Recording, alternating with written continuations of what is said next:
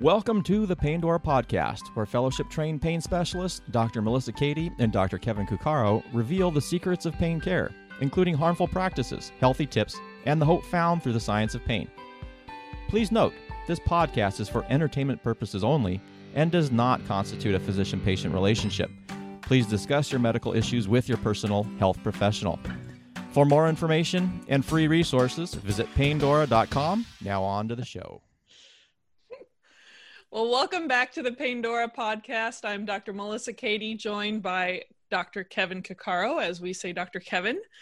And we are going to start off today's talk about something I just started mentioning to Dr. Kevin that I really want to do for pain professionals, especially pain medicine physicians out there. But there's some real dilemmas and struggles, despite the fact that a lot of pain medicine physicians have more time and maybe could learn about different ways of looking at pain, and especially because they can't do or deliver what they've been traditionally trained to do, which is injections, spinal cord stimulator implantations or trials, or pain pump placements, or whatever it is, or giving opioids.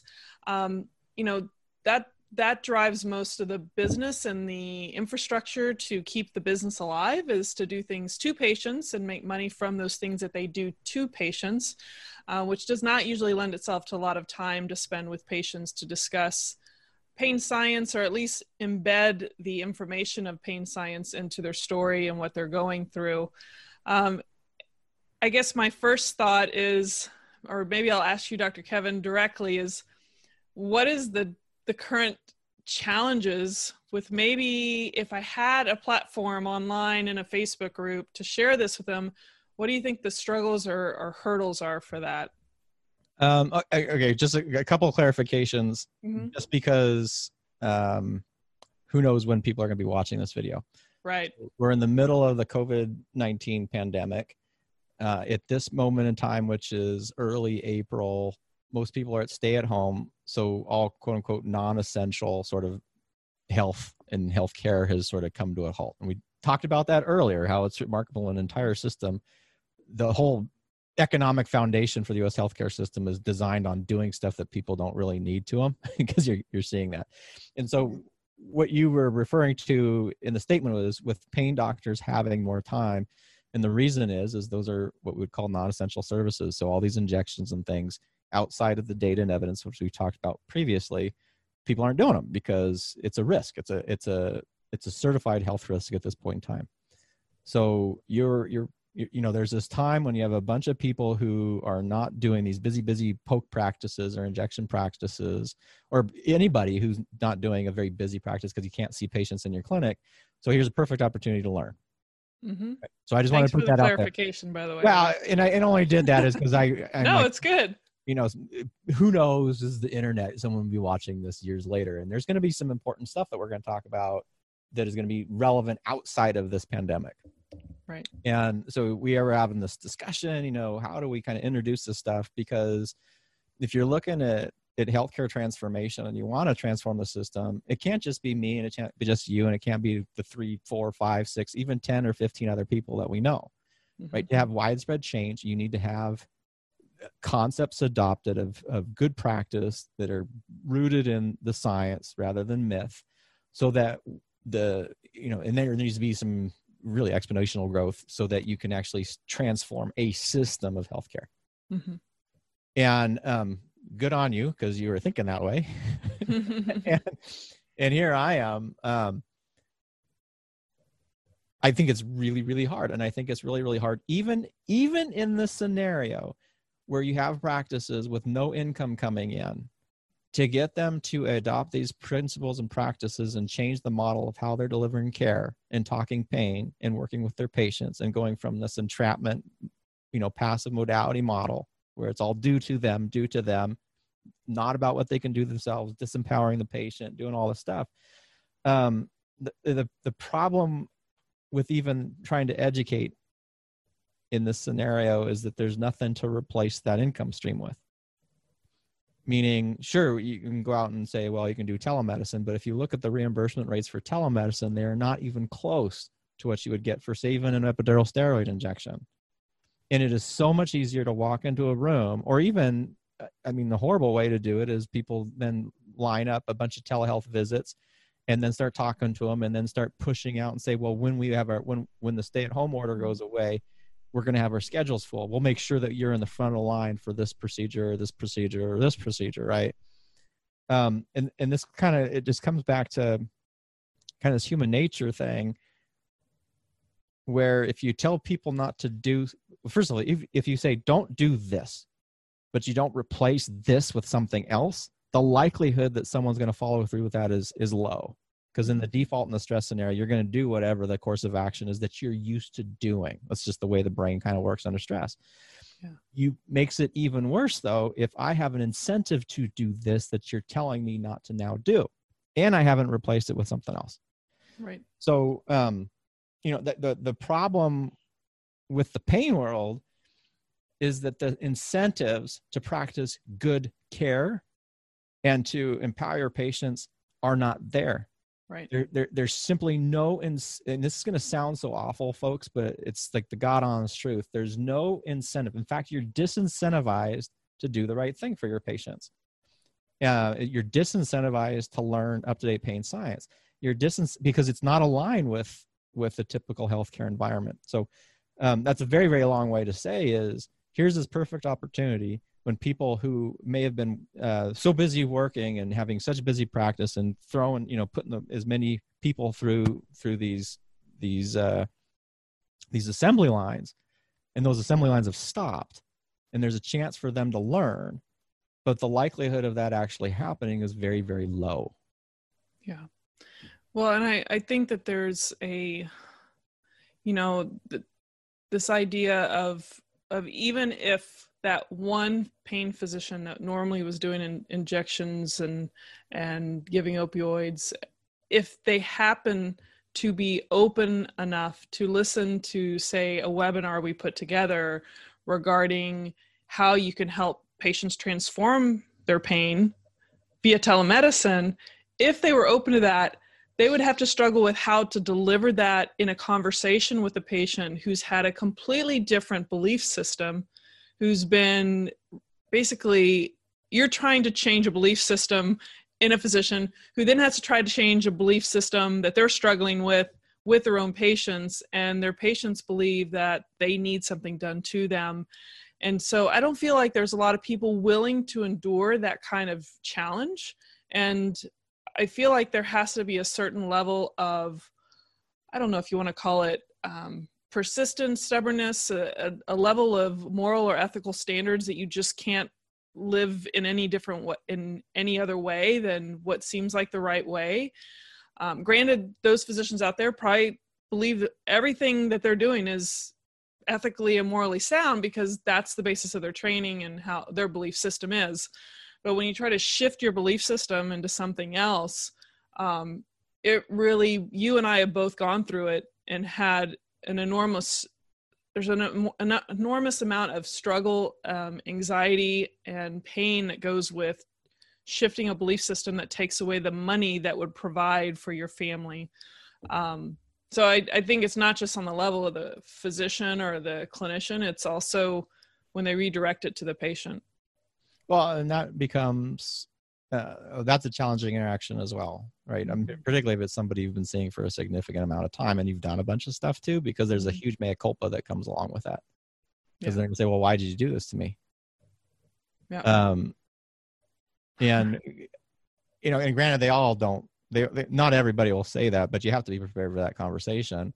Yeah. And the way that I've explained it to people I've worked with, like the clinicians, because I work mostly with clinicians, is if you're coming from a place of if it's a true mea culpa and your change is for the right reasons, people have a tendency to understand a little bit more. And if you have a connection with the patient, meaning that they're someone that you've enjoyed working with and you have that therapeutic, or you just have that relationship, it's scary to do the first couple of times, but as you get better at it, it becomes less scary, and it's usually not as scary as we make it out to be. Yeah. Can you define mea culpa?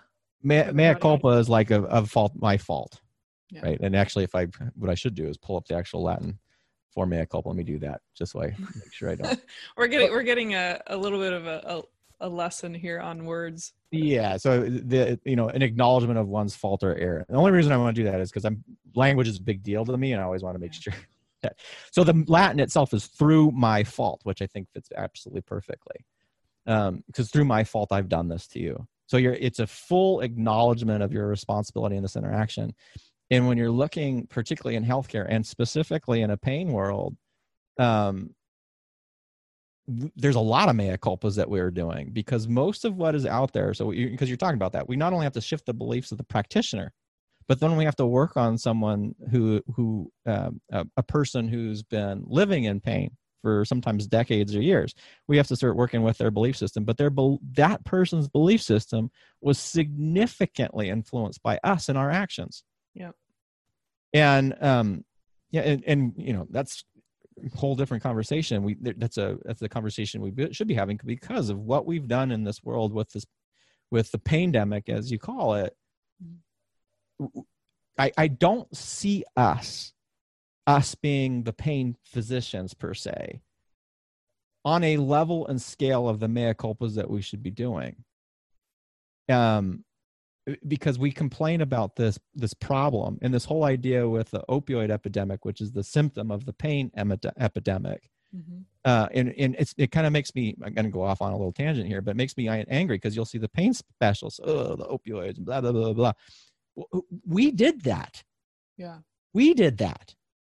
And yeah, pharma was involved in it, but we're the ones who said the words. We're the ones who told people lies. We're the ones who listened to this stuff. Because we originally, I'm sure it was when you were being trained. When I was in training, we were telling people that if you had chronic pain, persistent pain, the risks of addictions were low. You were actually less likely to get addicted to opioids than if you actually didn't have persistent pain. And that's completely false. It was based on no data and a host of other reasons. But we've done, the reason that people are seeking all these injections is because we're offering them, giving them, and promoting them. The reason that we have so many back surgeries in the United States is because we're offering, we're doing, and we're pushing people to them. Called marketing and sales. Marketing and sales. So we have a lot of mea culpas, and to pull it back to the beginning of this, I don't know if we're the profession who's the right one to do, who's going to be the ones that change. To be honest, I am not convinced that pain specialists, the specialty of pain medicine. First of all, I don't think it necessarily needs to exist. And number two, I don't think we're the ones that are going to cause or create change. Yeah, it's kind of a harsh reality that I don't think a lot of our pain trained colleagues, I don't think they really want to hear that at all. I wanted to make a comment that it's kind of ironic. Last night I was watching a TV show that had to do with a lot of mafia related drugs and how this whole there was a bad batch, it affected them and people died. And I made a comment to my husband, and I was like, the whole reason when I finished my pain fellowship, I literally had 2 days after my training, within 6 months of my training being done, that I had written prescriptions at a clinic I was helping out at. And I just got sick inside, just thinking that I'm putting this stuff out there and I don't know how it's going to affect people. And I told my husband last night, I was like, that's the biggest reason I couldn't go forward, is that I just felt like I was contributing to something I had no control over, and that it was a slippery slope. And I'm not, heck, I do anesthesia part-time. I'll get back to it eventually, whenever I can do elective cases again. But I don't have a problem using opioids in the right way, where I have control over that and it's not going to be abused, or, even mindful of people who had addictive pasts and try to modify my anesthesia plan. Those things I really take into account. But for this chronic persistent pain issue, I just didn't have, I couldn't even stomach it to be able to do something like that, because I felt like it was going to become what, like I always say, and you mentioned, is the pandemic. And I feel like we did contribute to that, and I didn't want to contribute to that. And when you have hundreds of thousands of physicians doing that, it doesn't surprise me. It's like a lot of us saw this coming, without the numbers starting to hit, without the public knowing. We knew somewhere deep in our being that we were putting stuff out there, and if we were really honest with ourselves, it was going to cause a big, massive problem. Well, and the only thing I would add with that, well, a couple different things I would add with that, is if you could track the negative outcomes to all the procedures that we were doing, and they were as evident as extreme, Mm-hmm. and they were being picked up by people in the ER and law enforcement, which is the entire reason the so-called, the opioid epidemic was even called out. We didn't call it out. Right. It was called out because of law enforcement going, who are all these people and why are they coming in? And then the emergency department when they're having all these people with overdose and issues. So it wasn't even the pain specialist calling the stuff out. Yeah. But if we could track back the outcomes that have happened with our other therapies with relatively no or low or negative evidence associated with them, all the procedures, I think we would have a whole different conversation along that. Because if you actually look at the data for opioids for persistent pain is awful. Mm-hmm. But it's actually a greater body and probably better than the data we have on interventional procedures and surgery, which is absolutely shocking. I mean, right. It's bad. Yeah. Well, can I say a point to that? Yeah. Within my book, I had only one chapter talking about opioids. I had looked at some of the reviews on Amazon, and there was one person in particular, a couple people felt like I kept hammering at opioids, and I kept thinking about, it's like, how is it that people are thinking when I have one chapter on it, and the whole book, it might relate or connect to opioids, but how is it they felt like I was overemphasizing it? But I realized, the community at large, society at large, has been inundated with all this opioid and overdoses and all that. But the whole definition of pandemic is that it's overutilization of opioids, injections, and surgeries. But the data, like you said, it's not overtly being, told to all the people in society. They don't have a conceptualization of the impact.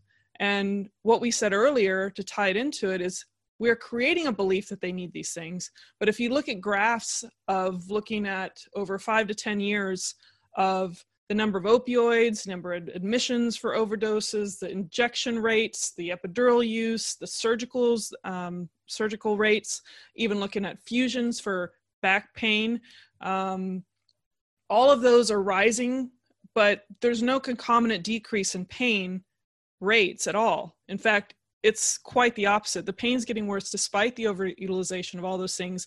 And what people don't see is the injection complications, the surgical complications, deaths that come from some of these things. So I just wanted to reemphasize that, because I wholeheartely agree that people don't recognize it. It goes way beyond opioids. Well, and that comes in the mea culpa though too, is because even with all this attention, like I've gotten a reputation that I'm anti-opioid. Yeah. And people have written some really nasty things about me because of some of the stuff on it, but I'm not anti-opioid, and I'm opioid for where it makes sense when you understand pain. And you already touched on this. It makes sense when you're in an area where you have a large peripheral nociceptive component, blah, blah, blah, blah, blah, which is to, mostly perioperative or acute trauma or something like that. It's remarkable to me because we've all these task forces, and even at the national level. So as this stuff was getting, opioids were getting all this press. People in our specialty who were supposed to be sitting on these national task force were recommending crap. They're like, we don't prescribe, or we need to cut the prescription, and you know how to do it in this way, blah, blah, blah. And you can use interventional modalities as an adjunct. And it's like, you can't say that you're doing evidence, that you're supporting some sort of evidence-based document to target the opioid epidemic, and then insert crap in there that you have no evidence that it doesn't have any evidence to support it either. And so, and the only reason you would do that, at least in my book, is because there's a personal gain, right? And we're talking about that belief system again, which comes again back to the mea culpa, which goes back to the original, the original point of this conversation is, if you're going to change the system, trying to change with a group of people who have the highest invested in the current model, in investment, meaning really the highest financial gain from it, because that's, when you're financially incentivized to do stuff, the data says you will more likely do it. And so the more that you have invested in a current paradigm that's supported by financial incentives, the less likely you are to change. Even in an opportunity that we have right now where people's clinics are shut down. So the question then becomes is, who should we be targeting? Right? Who should we be targeting with this? Right. Well, I mean, the pay structure has to change in order for, if, as you said, people could question the need for pain medicine, physicians like ourselves. At least the numbers that we have out there is way beyond what we need, especially when I hear people are doing anywhere from 20 to 50 injections a day. That's just absurd. If there's a payment restructuring on if people actually got paid equally to someone who did an epidural injection, which won't happen, I sincerely doubt, unless someone has a cash practice that people are valuing that person in particular and has been sold or word of mouth or whatnot. But if you can talk to a patient and spend the time with them and review things, reassure them, educate them, support them, give them skills and things that they can do to help themselves, maneuvering through their pain journey. If you got paid the same as someone doing epidural, then it might shift things, or you just don't pay for it. You block any reimbursement for doing those things.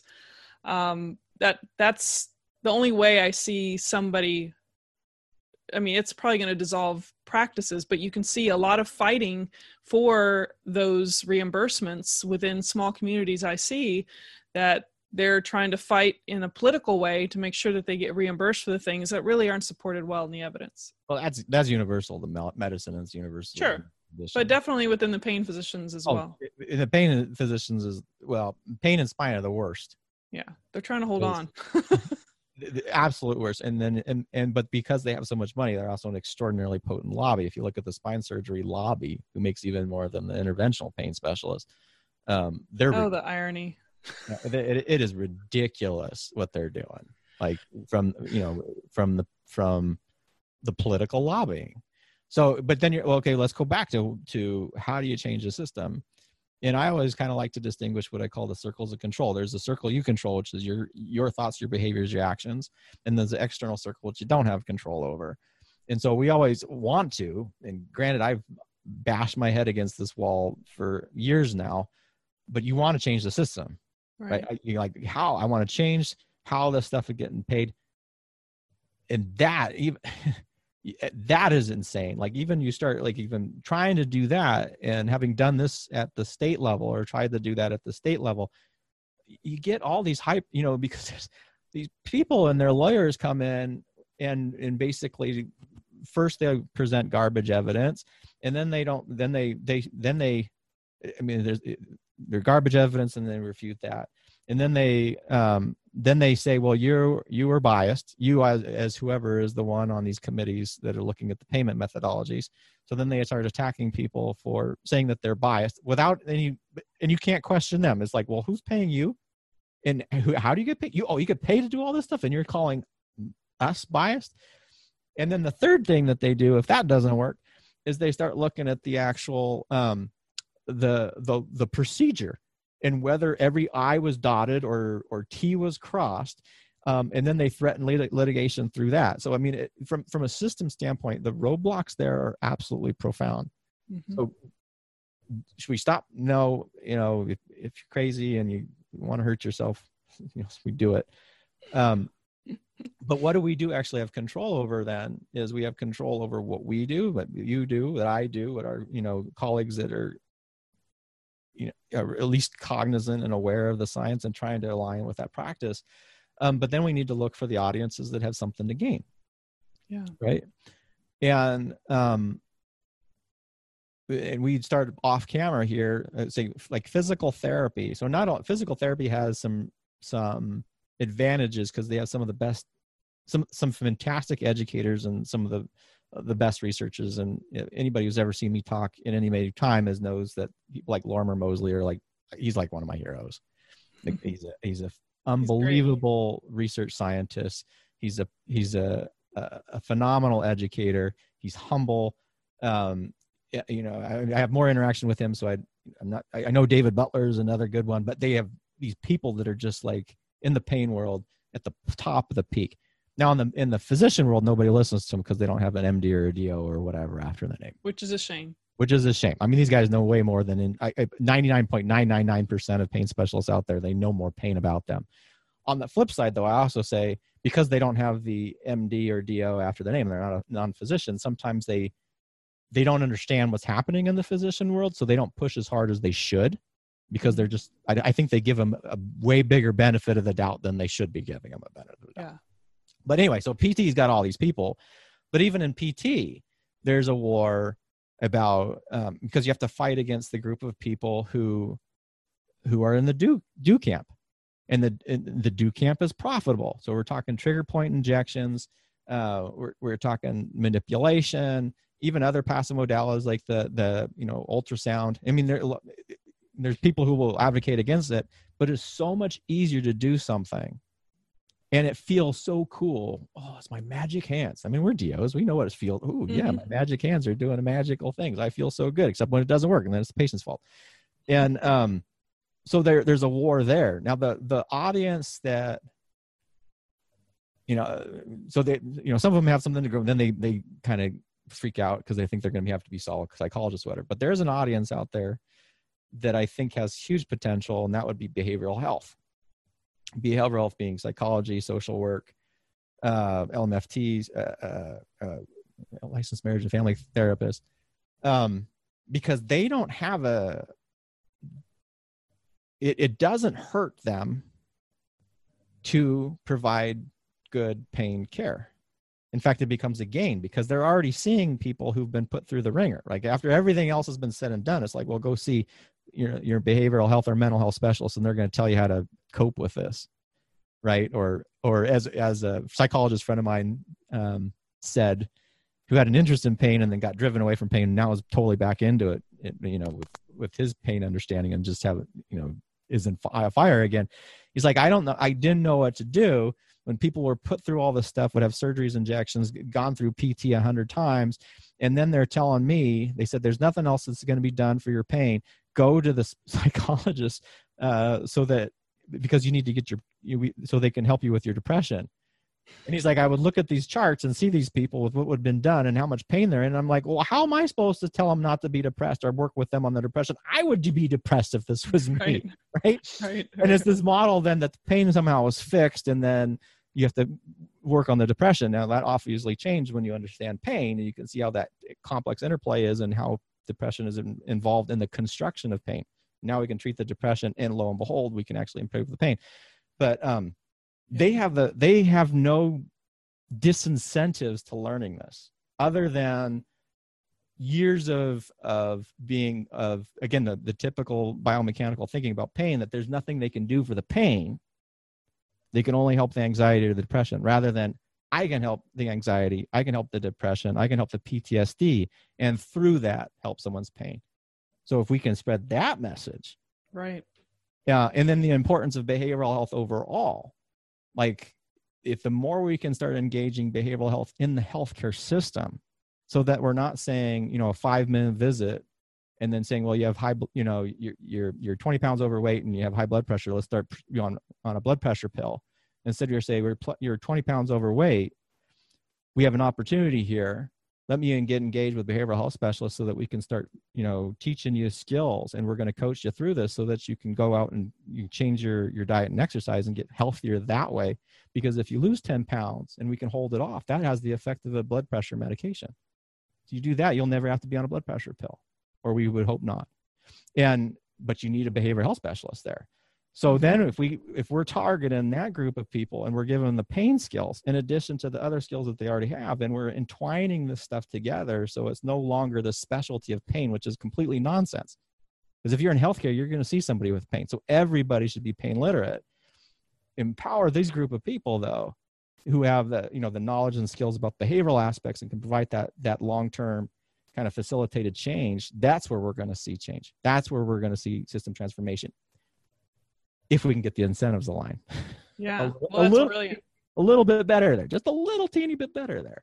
Yeah, so then maybe, the struggle with trying to get pain clinicians themselves to learn how to help transform pain in their patients via telemedicine should be more like, here's a educational thing we can do to help your supportive staff who provides either some kind of behavioral medicine, psychologists, social workers, whatnot, so that they can support the patients in your practice, and it'll be accessible to you as well. So maybe a few people would learn a few things. And people are doing that. There is some evidence of that out there.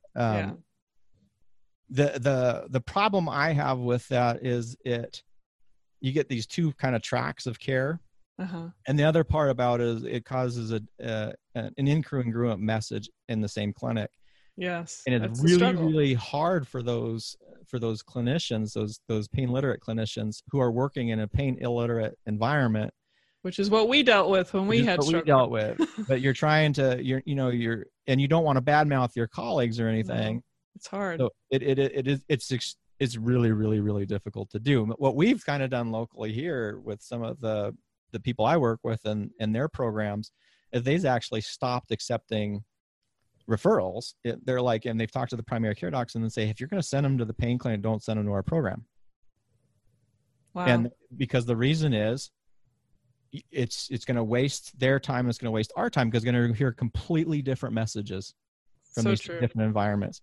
And what we know is the message is extraordinarily important. So, and they'll say, well, let them do whatever, which always makes me feel horrible because these people are getting sent off and having bad stuff done to them. But they're like, they can come back later. My preference would be is if we can shift everybody down that route, let's just get rid of the pain clinic that's really an injection clinic and filter them into the programs first, and then the people who are really struggling in those that need a little bit more, maybe one-on-one, then we build out the resources there. So maybe pain medicine clinics should be called nociceptive medicine, medicine clinics. Well, that would be your regional service, right? Yeah. So you don't need a pain clinic is just an injection clinic. So to me, honestly, if it's a persistent pain phenomenon, then the pain clinic should be staffed by behavioral health specialists. Period. Mm-hmm. Because they have the skill set for it. Maybe you need a movement specialist so that you can make them feel comfortable and decrease the fear associated with movement again. No, for the injections, because then now people say, you're anti-injection, Dr. Kukaro. I'm not anti-injection either. I'm an anesthesiologist by training. I love doing injections, but you got to do them for the right reasons. Right. And so that becomes perioperative care or an acute care setting where now you're doing rib blocks for people who have rib fractures, and maybe you're trying to get them off the vent. Maybe you're doing it's an acute pain service. It's an acute pain service, that would be your acute nociceptive service. Mm-hmm. Even those people, though, should be pain literate. Because I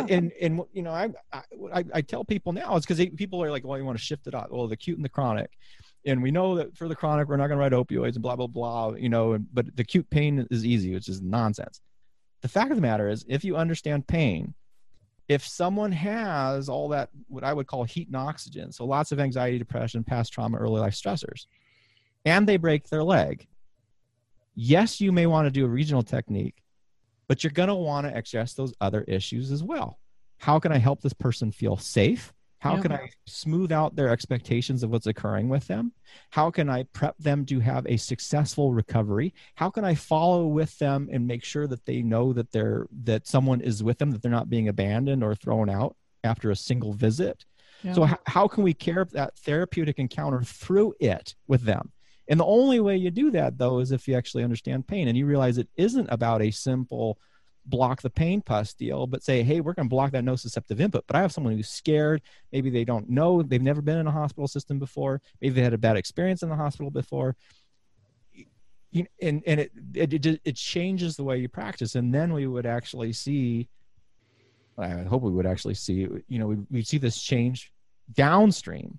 Because now if you're addressing that acute issue off the bat in a pain literate manner, we can interrupt that kind of cascade that kind of presents to persistent phenomena where now people are living in pain for decades and decades and decades. If we can shorten that, that'd be fantastic. Yeah. No, there's, the whole idea of trying to get, I know we started out with what are the challenges with trying to educate our pain colleagues on better ways of, educating their own patients on how to transform their pain. But I think we've shifted to recognizing that there are a lot of components and issues at hand. And sometimes, and for us, it's difficult dealing with our own colleagues. It's not just some other person that's trying to educate, but our own, like for ourselves who've been trained at the same level, trying to get them to change their mind is so incredibly difficult. And you and I have been doing this for years, and we feel like it's like going uphill on ice, and it's just, you can't really make the impact that you really want to make. But I do think, as you said, that we're shifting to recognizing that we have to reach out to people that it makes the most sense and change the payment structure on what people are being rewarded for doing, so that the people, the end user, the patient actually benefits the most. So any last thoughts on these challenges of trying to educate pain clinicians or changing the pain system? I mean, you've hit a lot of stuff, but. I think the last thoughts is we need a body of people who are willing to stand up to the highly invested side, right? Because the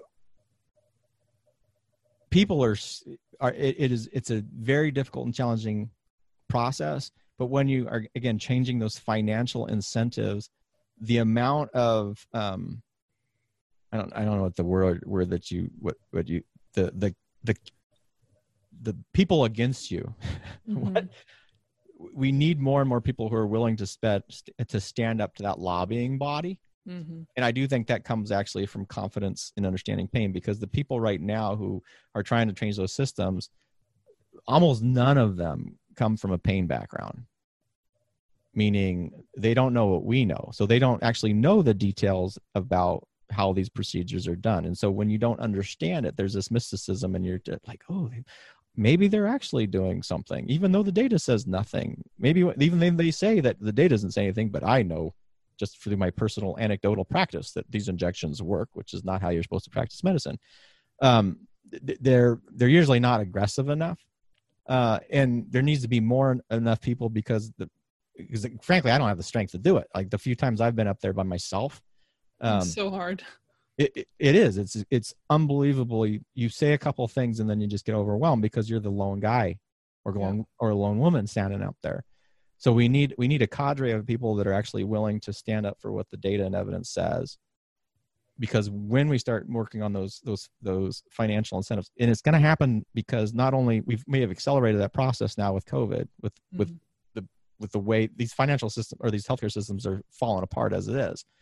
But we need to have physicians and other healthcare providers who are willing to say the right things for the right reasons to change those financial incentives.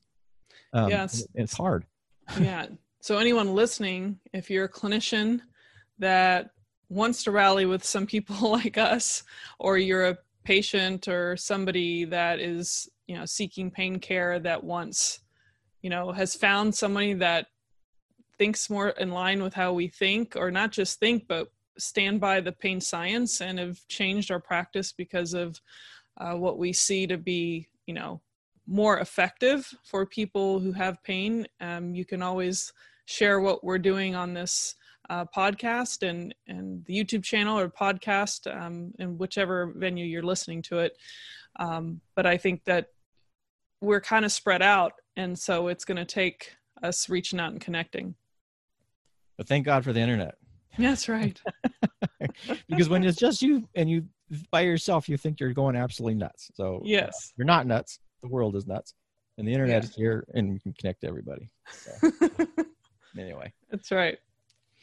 Are we done now? Is this? I think so. I think people have heard enough on this topic. I think so. But I just want to emphasize though, this is super important. Mm-hmm. And the problem is there's so much screaming and there's so much yelling on all sides, and there's a lot of fear on all sides, and there's a lot of passion on all sides. So it becomes very, very difficult to have like a useful conversation.